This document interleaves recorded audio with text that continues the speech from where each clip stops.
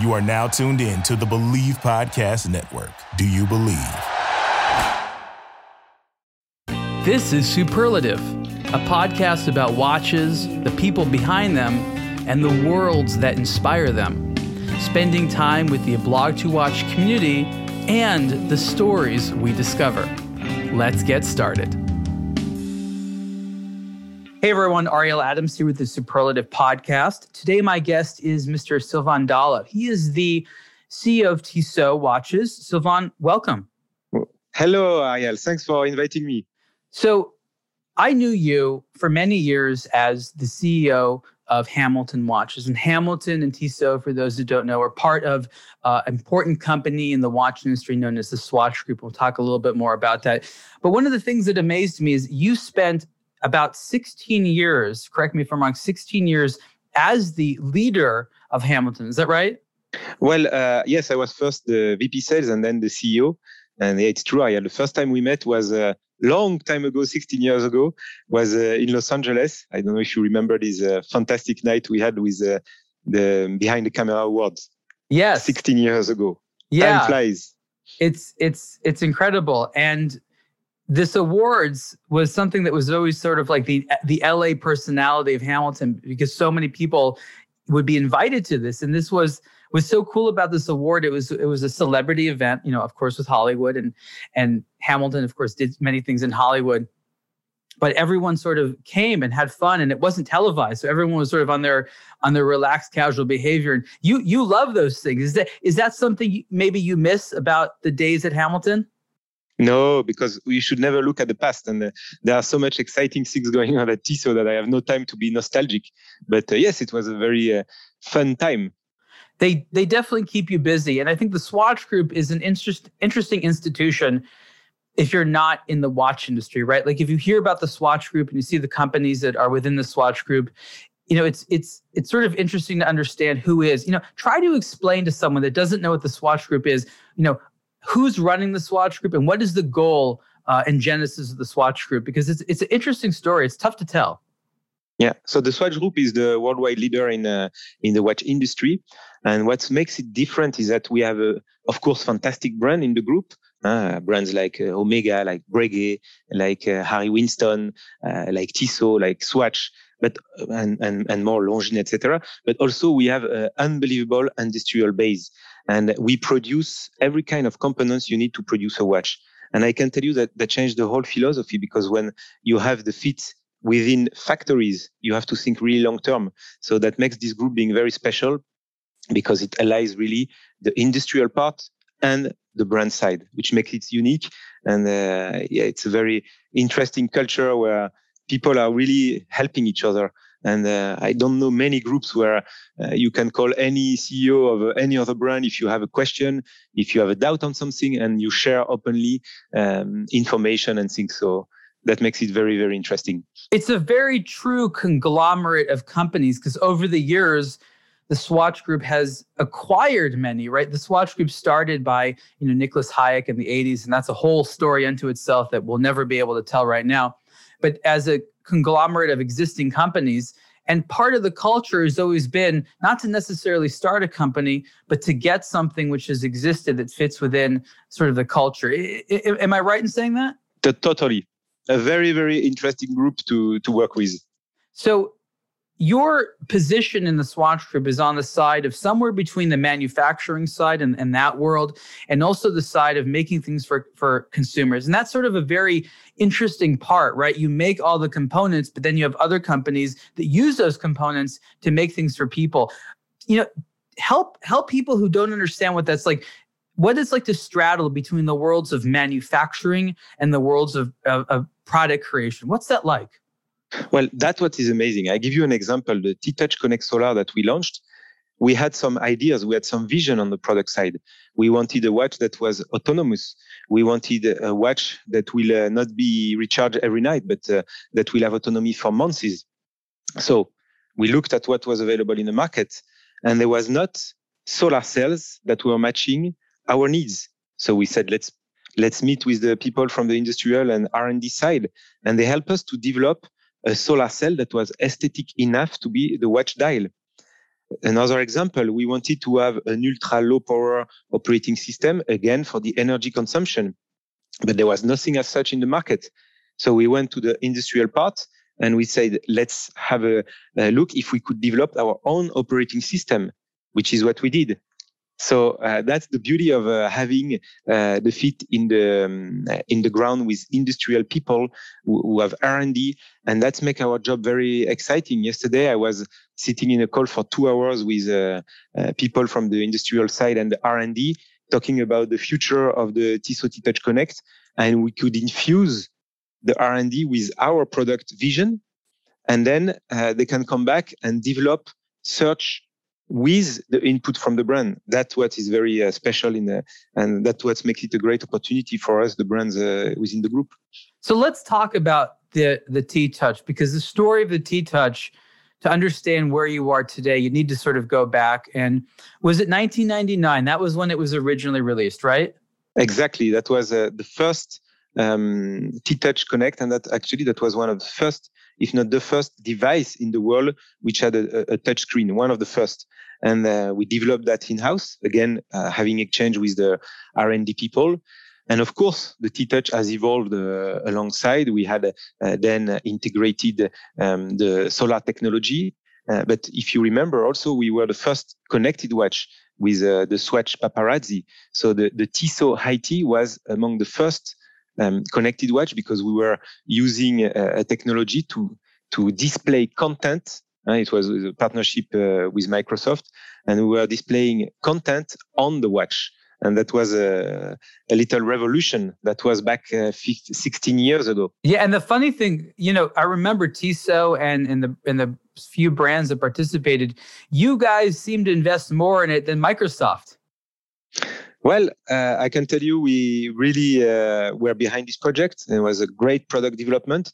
And what I love today is that if you look at the new T-Touch Connect Solar, it's the fruits of 20 years. It's a connected watch. It's a solar watch, like the Solar Expert that was launched 5-6 years ago. And also the first T-Touch 99. So it's the fruit of all this evolution over time.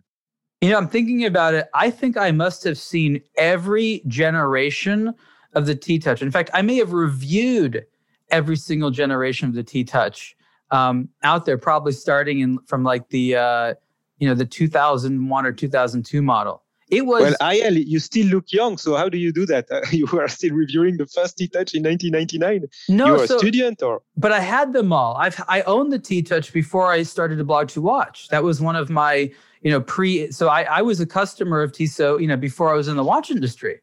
Great. And I remember my father bought it for me as a gift, and I was still in law school at the time, and I just told him about this watch because I had been into it for so long. And I remember I was living in San Francisco, and there was a guy on the bus, and everyone, you take the bus to commute. It was okay in San Francisco, never in LA. Never, it's okay to take the bus in LA, but San Francisco, it's fine. And there was this guy on the bus with a T-Touch, and I got into it in college because I remember when it came out.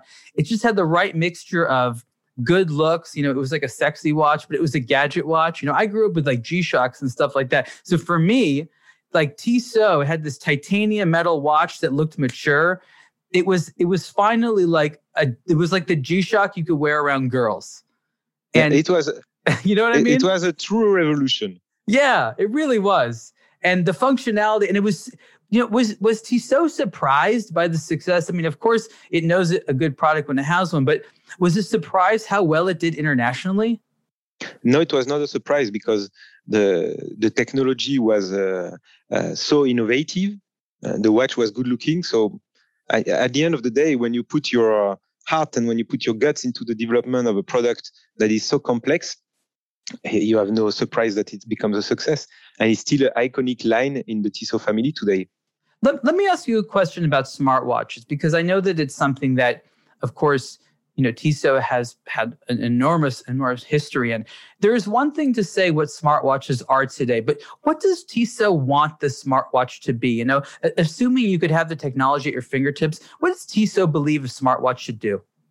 Well, first, we don't do smartwatch. We do fine watches that are there to last for years. We don't do commodities that will have 2 years lifetime. We do products that are there to last. Important So distinction. we do fine watches, which we had connectivity to. For example, the new T-Touch Connect, if let's say in 5 years there is a new technology and Bluetooth is not anymore existing, well, no problem. You still have a beautiful T-Touch with function that works without being connected, and your watch will still be there on your wrist in 10 years if you want. So that's the big difference. We produce watches that are meant to last, and we will never do any commodities or any product that will be programmed to be replaced after 2 or 3 years. But there's no like activities or particular types of things that you want to do, like the functions you want it to have. You know what I mean? Well, there are functions. And for us, what we do in the T-Touch is really bringing function that really makes sense to the people, but also bringing functions that are linked to our DNA. For example, in the United States, we're going to launch the watch with an app that will be specifically developed with NBA content, because we are the official timekeeper of the NBA. Right. So we will have a specific application linked to our brand DNA and our sport, and people will enjoy receiving content from the Tissot app linked to the NBA. So we don't believe in watches that will do everything like a consumer electronic device or like a phone.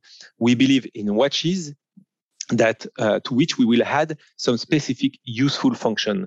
And the product we are working on for the next 3-4 years, they are still with the same philosophy. So you don't need to recharge your watch every night. It has to last at least for months in terms of autonomy. And the features, the functions are chosen based on what we believe is important to our clients. It's true. I mean, I don't meet a lot of people that are particularly happy with the fact that a smartwatch has to be upgraded all the time. It's really sort of a barrier to entry.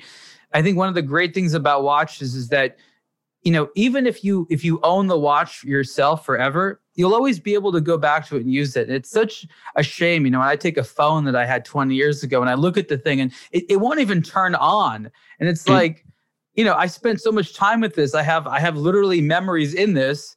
And now I can't even turn it on anymore. Like, that's a very bad feeling. And I think watch people take for granted the fact that watches are made as well today as they are. I mean, it's, you know, just knowing a little bit about manufacturing like you do, you know, a lot of it, like that these things all come together and that people don't celebrate the fact that these, like, imagine if a car engine worked as well as a watch movement. That'd be crazy, right?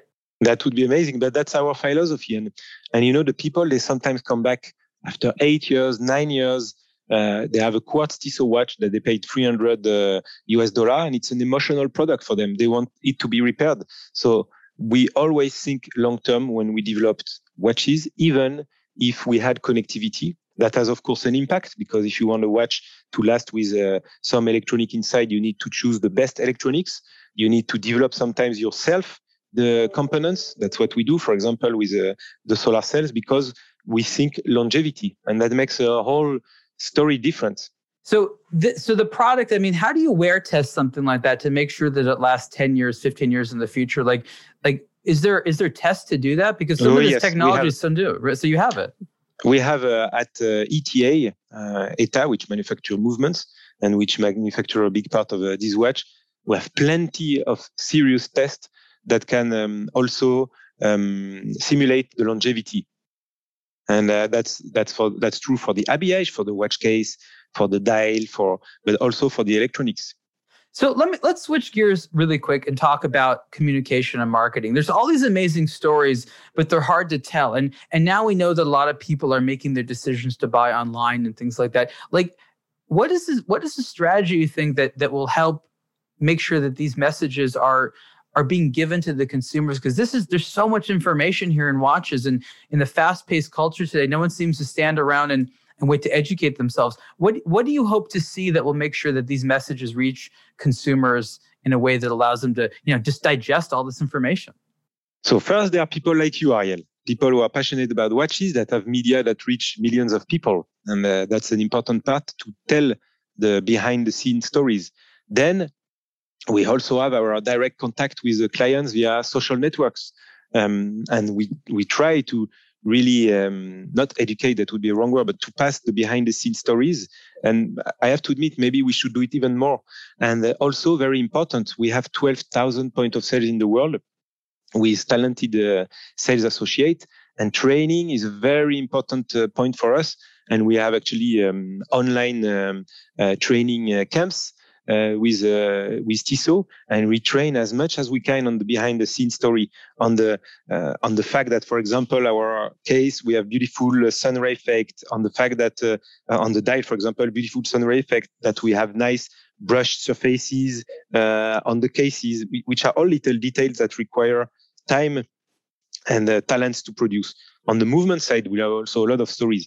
So I would say the professional blog forums with passionate people behind are a source of information for watch fanatics, but also ourselves directly via direct contact with the end consumer, and also the sales associate in the store. You know what? A lot of people always ask me about getting into the watch industry, and some people want to go into sales and things like that. And I've always been curious, when you think about the type of person to hire to be a salesperson for Tissot or watches in general, what kind of things do you look for? I think it's important to let people know like the types of values there are out there, because not every background is perfect for it, and some backgrounds are great for it. It's a good question, and the answer is very simple. We look for people with emotion. They have to have emotional intelligence, because a watch is not a commodity. A watch is not just features. A watch is a whole story behind. And for that, you need to have people with emotional skills to be able to pass the passion. Does that mean like being able to read people and know what they like and know how to talk to them? Is that a big part of it? A part of it, but also to have passion. You are not there just like in a consumer electronics store where you can explain, oh, this has X gigabyte and this has charger, Bluetooth, blah, blah. No, you have to pass the stories behind of the brand, the story of the product. You have to be explained. You have to be passionate to be able to explain all of this. Now, what kind of manager are you in terms of like how much you get involved? Are you sort of at the top and you have the people you talk to, or do you find it useful to get your fingers in sort of every part of the organization and know everything that's going on? Well, at the end, a CEO is nothing without the team. And today in the modern world, it goes so fast that you need to have people that are talented, that you can trust, and that can take decision. I prefer a manager that will take 10 decisions a day and make some mistakes than one that will take one decision and will make no mistake during the year. So you need to trust the people. But of course, I like to be involved because it's a passionate job. So for product development, for example, of course, we have talented team at Tissot, but I love to be involved in a once a month, half a day meeting where we only do product reviews for the next 12, 24 months. That's cool. So what are some of the other things you do like that, where you have these like interesting experiences as managers? Because I don't think these are common across the watch industry. No, I think it's very common today. You cannot run a brand that generates 1 billion turnover if you want to have an eye on everything. That's not possible. You need to have people you trust. You need to recruit people that are talented, and you need to get involved on the things that you believe are key and strategic, or you need to be involved when they request your help. I noticed something very interesting a couple of years ago, and that was that people that were trained as managers within the Swatch Group, if they leave the Swatch Group, they actually try to find other people that were trained at the Swatch Group to hire to work around them. And I've never seen that phenomenon anywhere else. What is it about the sort of education that you and your team get that make it clear that you work best together?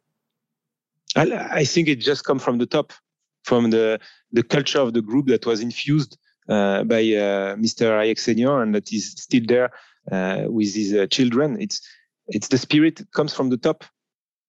I'm always so jealous of people that got to work closely with Mr. Hayek Senior. Now, other companies, like to talk about long-term approaches. In the watch industry, it's almost a joke that everything has to be so long-term.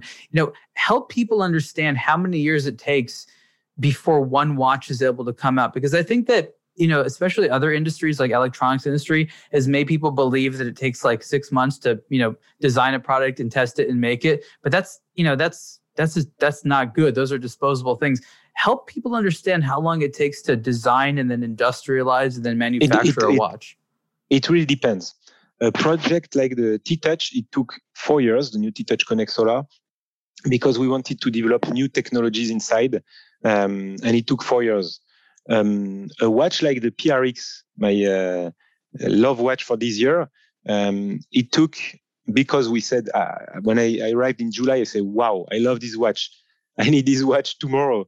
And the product and industrial team made wonders, and we got the quartz version 7 months later, and we will get the automatic in June, so 12 months. So I would say average is about 18 months between the time you have the product idea, the product brief to the designer, then you go to the industrial aspect, and then you validate the product, you test the product. It's usually 18 months development, and you can squeeze it to 12 months if you put it as a top priority. And for bigger development where you work on the movements, on the new movement, or that can take 3-4 years. You know what? I think you're being modest, because I think that when you say 12 to 18 months, that's incredibly quickly. I believe that's because of the resources at the group. I mean, I'm pretty sure most of the brands, that time is at least 2 or 3 times longer. That makes you very fortunate when it comes to speed to market, doesn't it? Yes, but time to market is key nowadays. Everything goes fast, so you need to be fast, but of course you need to keep the value of the brand, the quality of the brand. So you need to put in place the processes that will ensure that at the end you have the quality, even if you reduce it to 12 months. I've always been curious about something, and I think that today there's such a shift that the paradigm changes. And, every year when there's new models that come out, I always wonder, who selected these colors and things like that. And obviously I learned it's sort of that, it used to be the department stores and the retailers that would buy them. These days, there's so much more of an ability to get sort of a pulse from the consumer as to what they want. What are some of the new things that you're doing at Tissot to sort of incorporate this feedback from consumers into the sort of product development, life cycle? So we work with our brand managers, and we have some brand managers in the country that we know have these product skills. So that's how we get feedback from the market, having working groups composed from our product team, our marketing team, and the brand managers in the market, the ones that are confronted to clients. So what do those people do exactly? How's that? I'm just trying to understand a little bit about the type of feedback they give you, because if you've actually designed a watch, you realize it's anything but a straightforward approach. I always wonder what materials you have to work with before you start to get to a visual design phase. I will not tell you the whole secret, but what I can tell you is we gather from the brand managers really inputs of trends they feel. We have the chance to have corporate stores also, where we have consumers that push the door every day. So we have our eyes and our ear in the market that can bring us feedback. But when you talk about product development, what is very important is to look forward, to look up front. And for that, you have to have the how do I say, the people in the team who have the guts to feel the market, to feel where it's going to go. And the success are usually products that not necessarily are already seen in the market, that are new, that are so it's a mix of having product input from people that are confronted to the market and the vision of the product managers. And product managers have to feel trend of tomorrow, and that's the combination of these two that makes a brand having Tissot having strong collection. So part of the success of your job is in finding the right product managers, it sounds like, right? It's very important. And so very important. What makes the profile? I mean, these are short of being really good with a crystal ball, how do you find people like this? Well, we have the chance to have Tissot is a major player in the watch industry. So we have the chance to have, when we put a position open to the market, we have 200, 300 CVs that come. That helps. And that really helps. We don't need to headhunt or whatsoever. We usually have, Tissot is a brand where people want to go to work for, because it's a brand which is healthy in terms of culture, and that offers very interesting jobs. So then it's the work of the HR and the work of the VP product to be able to gather a team of profile that may be different. In our product team, we have people that comes from a technical background. We have people that comes from design background. We have people that comes from self-educated in the watch industry and that are very performant. That's this mix of talents that makes a good team to move forward. Support for our podcast is brought to you by Just Live, a trusted source for high-quality wellness CBD products created by athletes just for you.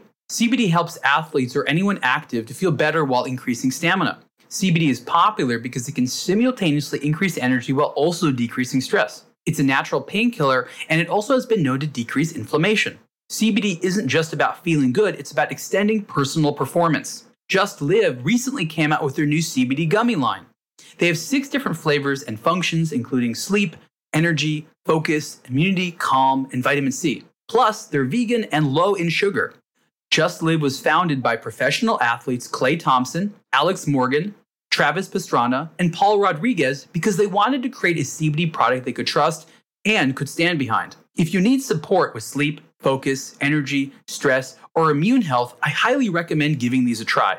Right now, if you buy one of these new gummy products, you get one free. Instead of choosing just one, visit justlive.com and use coupon code SUPPORT to buy one, get one free. Again, buy one CBD gummies pack and get one free at justlive.com by using code SUPPORT. What do you think the watch industry should continue to do to be agile in the way that the future needs? I mean, everyone's saying that, you need to be more responsive and that tastes change very quickly. Maybe that's not true, but I'm constantly hearing this sort of need for agility all the time. And, you and I know that the watch industry might be good at a lot of things, but it's also good at taking its time, which it's... Exactly. We have to be careful. Brands are there since years and years. So being agile is key.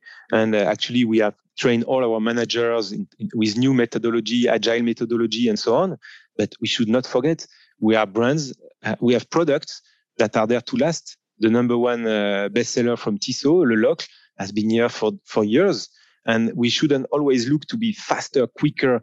At the end of the day, people, when they buy a beautiful Tissot watch, they buy something to last. And they don't want something that just follow trends. They want something that goes over the trends over years.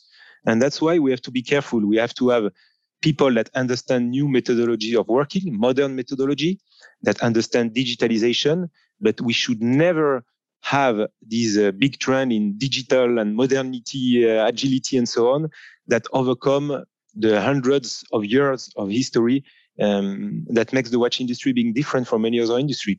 No, I agree. And just sort of thinking about what you're talking about, I remember last year, I had this experience with Tissot. And I think it's really important to say this because Tissot is such a well-known name that when you are a watch collector and you're out there like looking for, something cool and special, sometimes you don't think about Tissot, at least you didn't think about Tissot because it's known as being such a mainstream brand. But then all of a sudden, I recently started discovering stuff at Tissot that as a collector, I'm like, wow, I wish I knew more about. And it was the Gentleman watch. And you never know it with a name called Gentleman, right? But it was such a great value. It had a silicone-based movement. You had this one version that had like a solid gold bezel for like a really fair price. It had performance. It had engineering. It had this time of style. And I literally accidentally stumbled upon it on the website. And so it made me realize, like, you know what? There's been so many other little brands out there that have gotten this reputation of being sort of affordable, but with the enthusiasts in mind. Tissot, and for that matter, other Swatch Group brands have been there all along with these cool things at really good values. Maybe they haven't been as good as promoting them because they're more humble, but it's right there in front of your face. And now I'm actually excited every single time. Whereas I think in the past, collectors feel that when they've exited your price category, meaning they've been able to earn enough to buy higher up, there's no looking back. And I think these days there is a lot of looking back. I know there's not necessarily a response there, but would you agree that like you believe, because you are an enthusiast yourself, enthusiasts need to come rediscover Tissot? Well, I can tell you we have a big project on that. We work on our museum collection. The first day I was in the archive. We have the chance to have a very talented 5-person working on the Tissot history. And I was opening drawer and I was like, wow, beautiful piece, beautiful watch. And it's so rich, the archive of Tissot. We're going to put them forward. We have a project on that. I will be able to communicate more at the end of the year. And I can tell you it's very important because I have the chance to have a collector at home. My son is a watch collector and he has a limited budget because I don't want him to be spoiled. So he really looks for limited edition, cool watches, but with a very limited budget, and we have the watch industry should have more brands working on also lower entry hand price, because you can attract younger audience to the collecting world also. I'm going to tell you this, and again, I think that you're already ahead of the curve on this, but anything the sort of micro brand revolution taught me was that consumers have the expectation to get more for their money, especially when it comes to certain types of products. And a lot of brands, and Tissot is not one of them, really try to push too far up market over the last few years to an extent where they actually alienated a lot of people.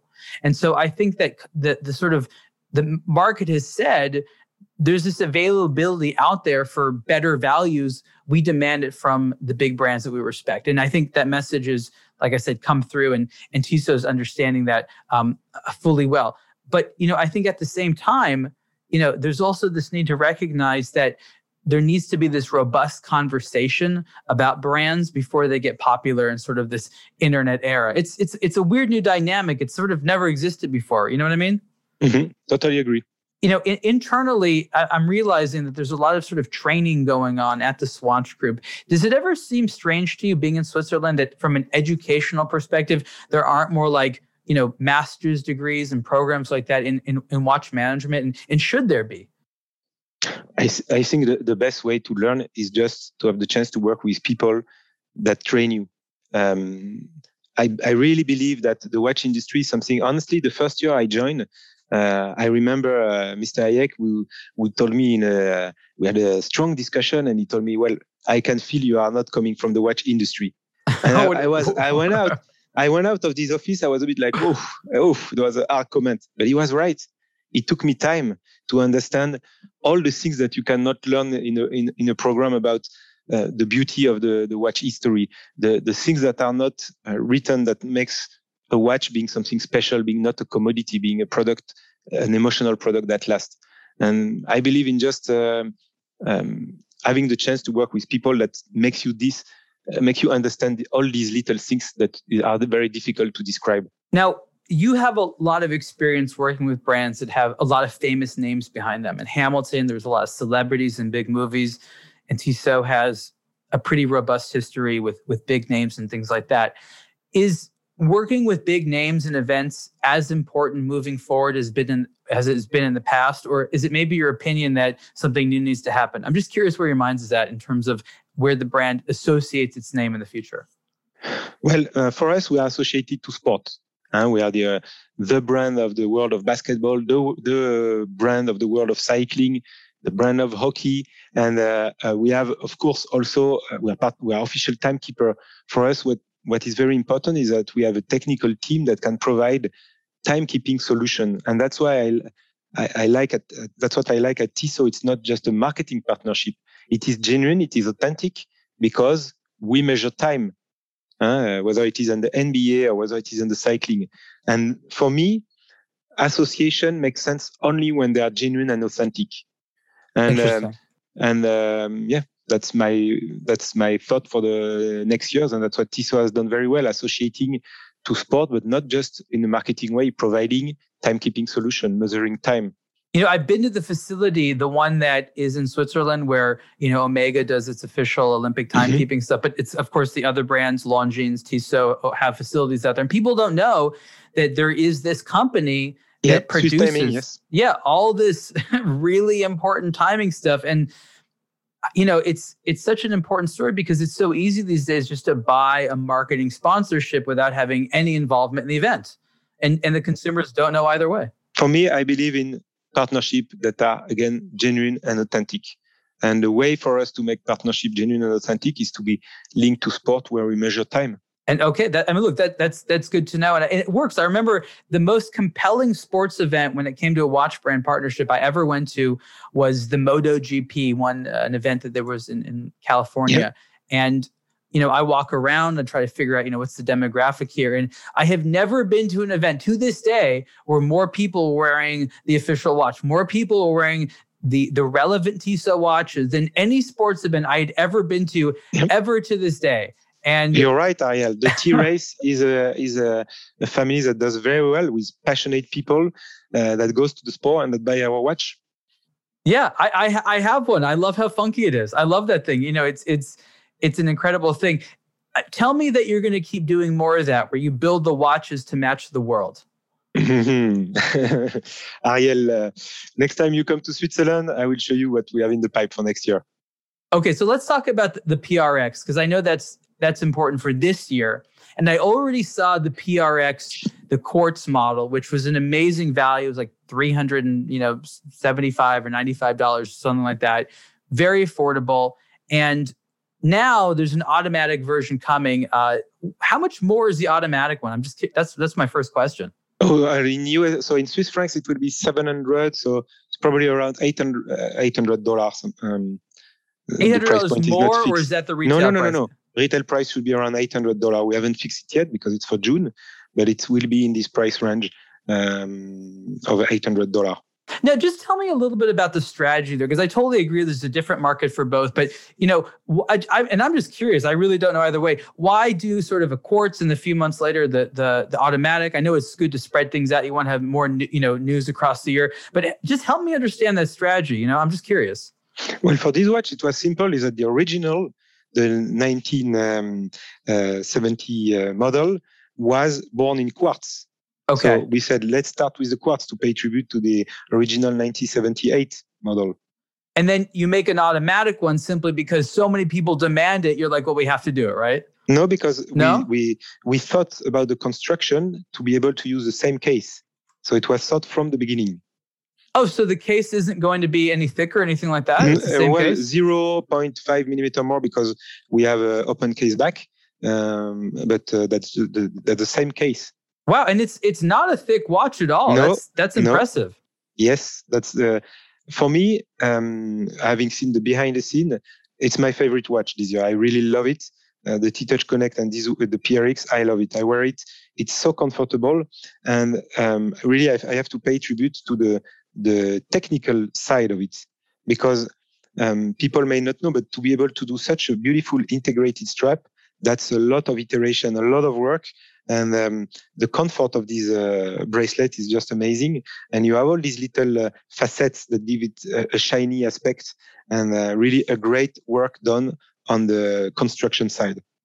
What I love about it is if you're just getting into watches and that's your budget, you'll get it and you'll be really happy. You may not know all the things that it does well, but it does a lot of things well. So I agree that's really great. And then, when you wear something like that, do you test the watches yourself? Do you have like a testing body? Like, how do you become part of the elite group of testers at Tissot? Yes. We have, usually we produce 10 very, very, very early prototypes that the head of product wear, the product manager, the quality guy, myself, we wear it to be able to bring some small correction before production if needed. So what does you think the sweet spot price point at Tissot, and what's the range going to be? Because it sort of fluctuates over time between the sort of the low end and sort of the high end. Like, what is the spread of Tissot going to be sort of under your leadership? Will not change at all. We have to stay where we are. It's the beauty of the brand. We are from far the worldwide number one brand, Swiss watch brand producing watches. That's also because we are paying a lot of attention to the price sensitivity. So we will remain between 300 and 1,000 as a core price point, US dollar. And of course, we have some chronograph mechanical that can go up to 2,000, but that's really limited quantities, upper side. The 300, 1,000 is really our price, and we will stay there. What gets you excited about a developing market? Is it the fact that you think that you can grow the market, or the market really likes the product and buy high volume? I'm just curious about what gets you personally excited about any given market out there. Well, what is beautiful is that when you have the chance to work on a brand that is international, you can go to different markets and learn different things. There are markets, for example, like Japan, where we are still very small. Tissot is not at the level where it can be in Japan. It's a fantastic market for us to go and learn more about what they want, the Japanese, because they are very demanding in terms of finishing and so on. Oh, yes. There are markets where we are extremely strong, like China or US, where we have a very strong position, where there it's a different objective. You need to maintain market share, to continue growing, but already on a very big base. So that's this mix that makes it very exciting. Having markets in development and having markets that are already mature, where we have a leadership position, and the mix makes it a challenging, interesting topic for us. And over the course of the pandemic, I'm sure that you've spent such a large amount of time, like we all have, looking at data and trying to learn more and more and learn how to do your job even better. What have you learned over the last 12 months or so, just given that you've been looking at the data that much closer?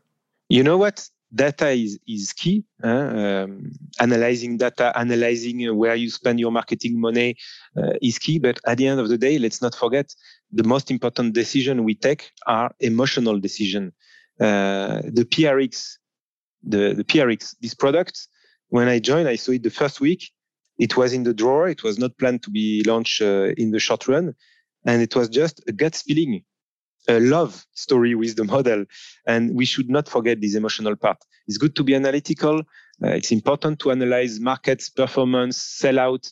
But let's not forget the emotional part in the watch industry. That's a very, very important one. Well, I mean, there's no algorithm to measure culture, right? There's no, even if the data is right in front of you, we don't even know how to look at the data to measure certain things. There's this technocratic way of running business that, of course, we have to respect in the modern world. But I don't always know that the sort of formal educational track of business helps people sometimes learn. You just have to go with your instinct. You got to try something new. Exactly. You look at all the most successful business people out there, and usually they are a product of trying again, and the ability to stand up and dust themselves off and try again, because it's kind of like gambling. You just have to bet enough times and eventually get it right, but you have to keep trying. That's sort of the rule. You can't just stop and be like, I need to wait for the signs to be correct. No, you just have to keep trying again and again. Yeah, trying and not being scared. Last year, I had the chance to work with a group where we were not scared. When I was asking for investment for the future connected watches, sometimes I even had to ask. They were proposing. So keep investing, keep being long-term focused. So I have to say that's not something new I learned. I learned it 16 years ago when I entered this group, but it just comforted what I learned in the past in this group is just keep confidence when crises arise. It's the third crisis I have to go through since I'm in the watch industry. And it's just being true to who we are, not changing. We could say, oh, okay, panic. There is a decrease in sales for 3 months. Let's increase price. No, stay where you are, true to the brand DNA and lasting product. This is the key.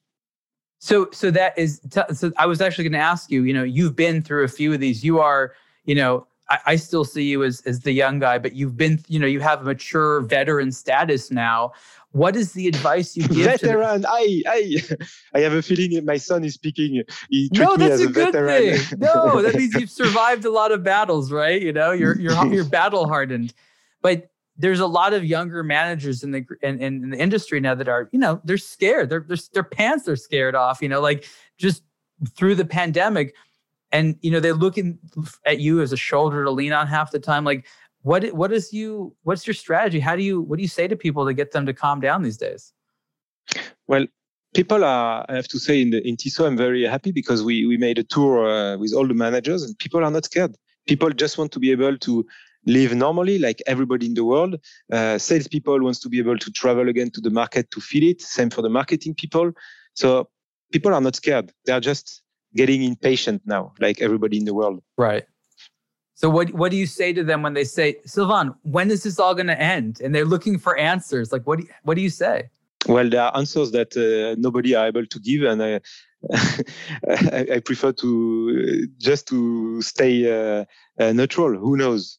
I was hoping that we would be traveling this year. I don't know anymore. We have to be patient and we have to work normally. We have to support the markets remotely. We have to listen to the markets without meeting them in person. And that's the whole story going on. But this will have an end. In America, just a few days ago, Texas basically, announced that it was, going to open up everything as of next week. And, Texas has been one of the fastest growing markets for watches in the United States over the last couple of years. how closely are you going to be watching, what happens in a state like that as sort of a sign that, okay, the US is back and running again? How important is that to you? US, we had 5 consecutive top months in sales. The market is doing very well. The sales are very good. The only thing that is happening is a revolution where our main clients, they are positive, but they are mainly positive because they have a big growth in their e-commerce own websites. So it's a bit of a partial shift in the sales split within their type of stores, but the sales are very well. I'm very confident with the US performance this year. So where is the sales coming from now? Because it sounds like there's a shift on where they come from. So how are people buying their Tissot timepieces these days?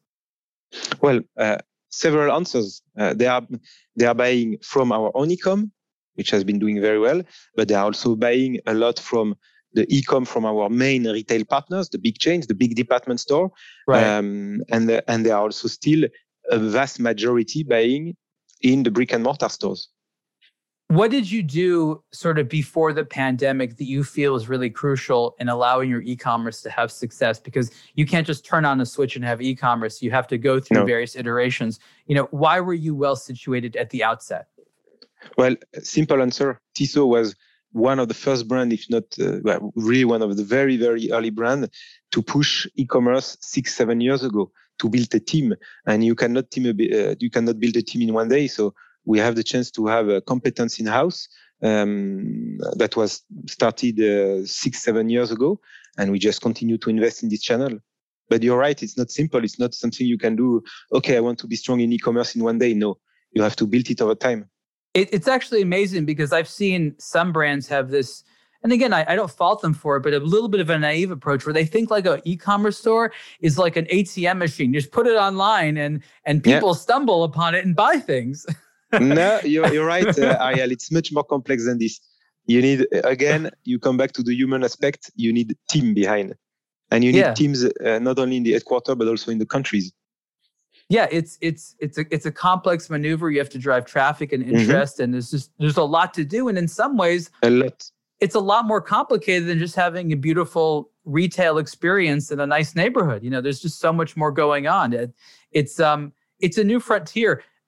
How long do you think before the other brands will catch up and there will be sort of a safe amount of digital competency and literacy in the watch industry? Like, how many more years do you think? Ariel, allow me not to answer to this because I have already so much work to answer to this question for Tissot, to put resources, to put the good strategic decision that I let the others do whatever they want. I'm focusing on Tissot. I can tell you we have a lot of projects on e-com, a lot of projects linked to CRM, a lot of projects linked to logistic. And that's more than enough for me to think. So much. Yes. But it's good. I mean, I think the constant movement is important. I mean, I think that's what they want from watch brands these days. They want to see a dynamic brand that, of course, has a great history, but never sort of stops. And that's what I've always loved from especially the Swatch groups. Every single time I have a conversation with someone important, they're excited about something new that you're doing. And it doesn't matter what brand it is, there's always something new going on. So with that said, why don't you tell me whatever you can about the rest of 2021 and the years to come? Hook everyone on paying attention to everything that you do for the next few years. Well, for me at Tissot, what is very important is that we continue and we even increase paying attention to every single little detail on the product, which is the work we did on the PRX. I want the people, when they buy a Tissot, they have a feeling they were a very expensive Swiss quality watch. And my focus is really product details. And for that, we're going to decrease the number of novelties every year from 150 to 100 maximum new references. So we can even further strengthen our finishing and work on the little details of the watch. Stéphane, thank you so much. I can't wait to get my hands on the next generation of PRX with the automatic to see how it looks compared to the quartz. And as the life of my watch collecting career, I have been a fan of the T-Touch. I can't wait to see what you come up with next. And I think that it's been really fantastic to get to know a little bit about the person behind the leader of Tissot. So the man is Mr. Sylvain Dalla. He's the CEO of Tissot. You can go to Tissot Watches and check out their website, and you can read all about Tissot on the blog to watch. Thanks so much for joining us. Thank you, Ariel. Look forward to seeing you soon on the West Coast. Thank you for listening to another episode of the Superlative Podcast. Support the show by subscribing and rating it on your preferred podcast platform. For questions, comments, and ideas, please email the show at superlative@ablog2watch.com. For the latest in watch news, reviews, and culture, visit ablog2watch.com.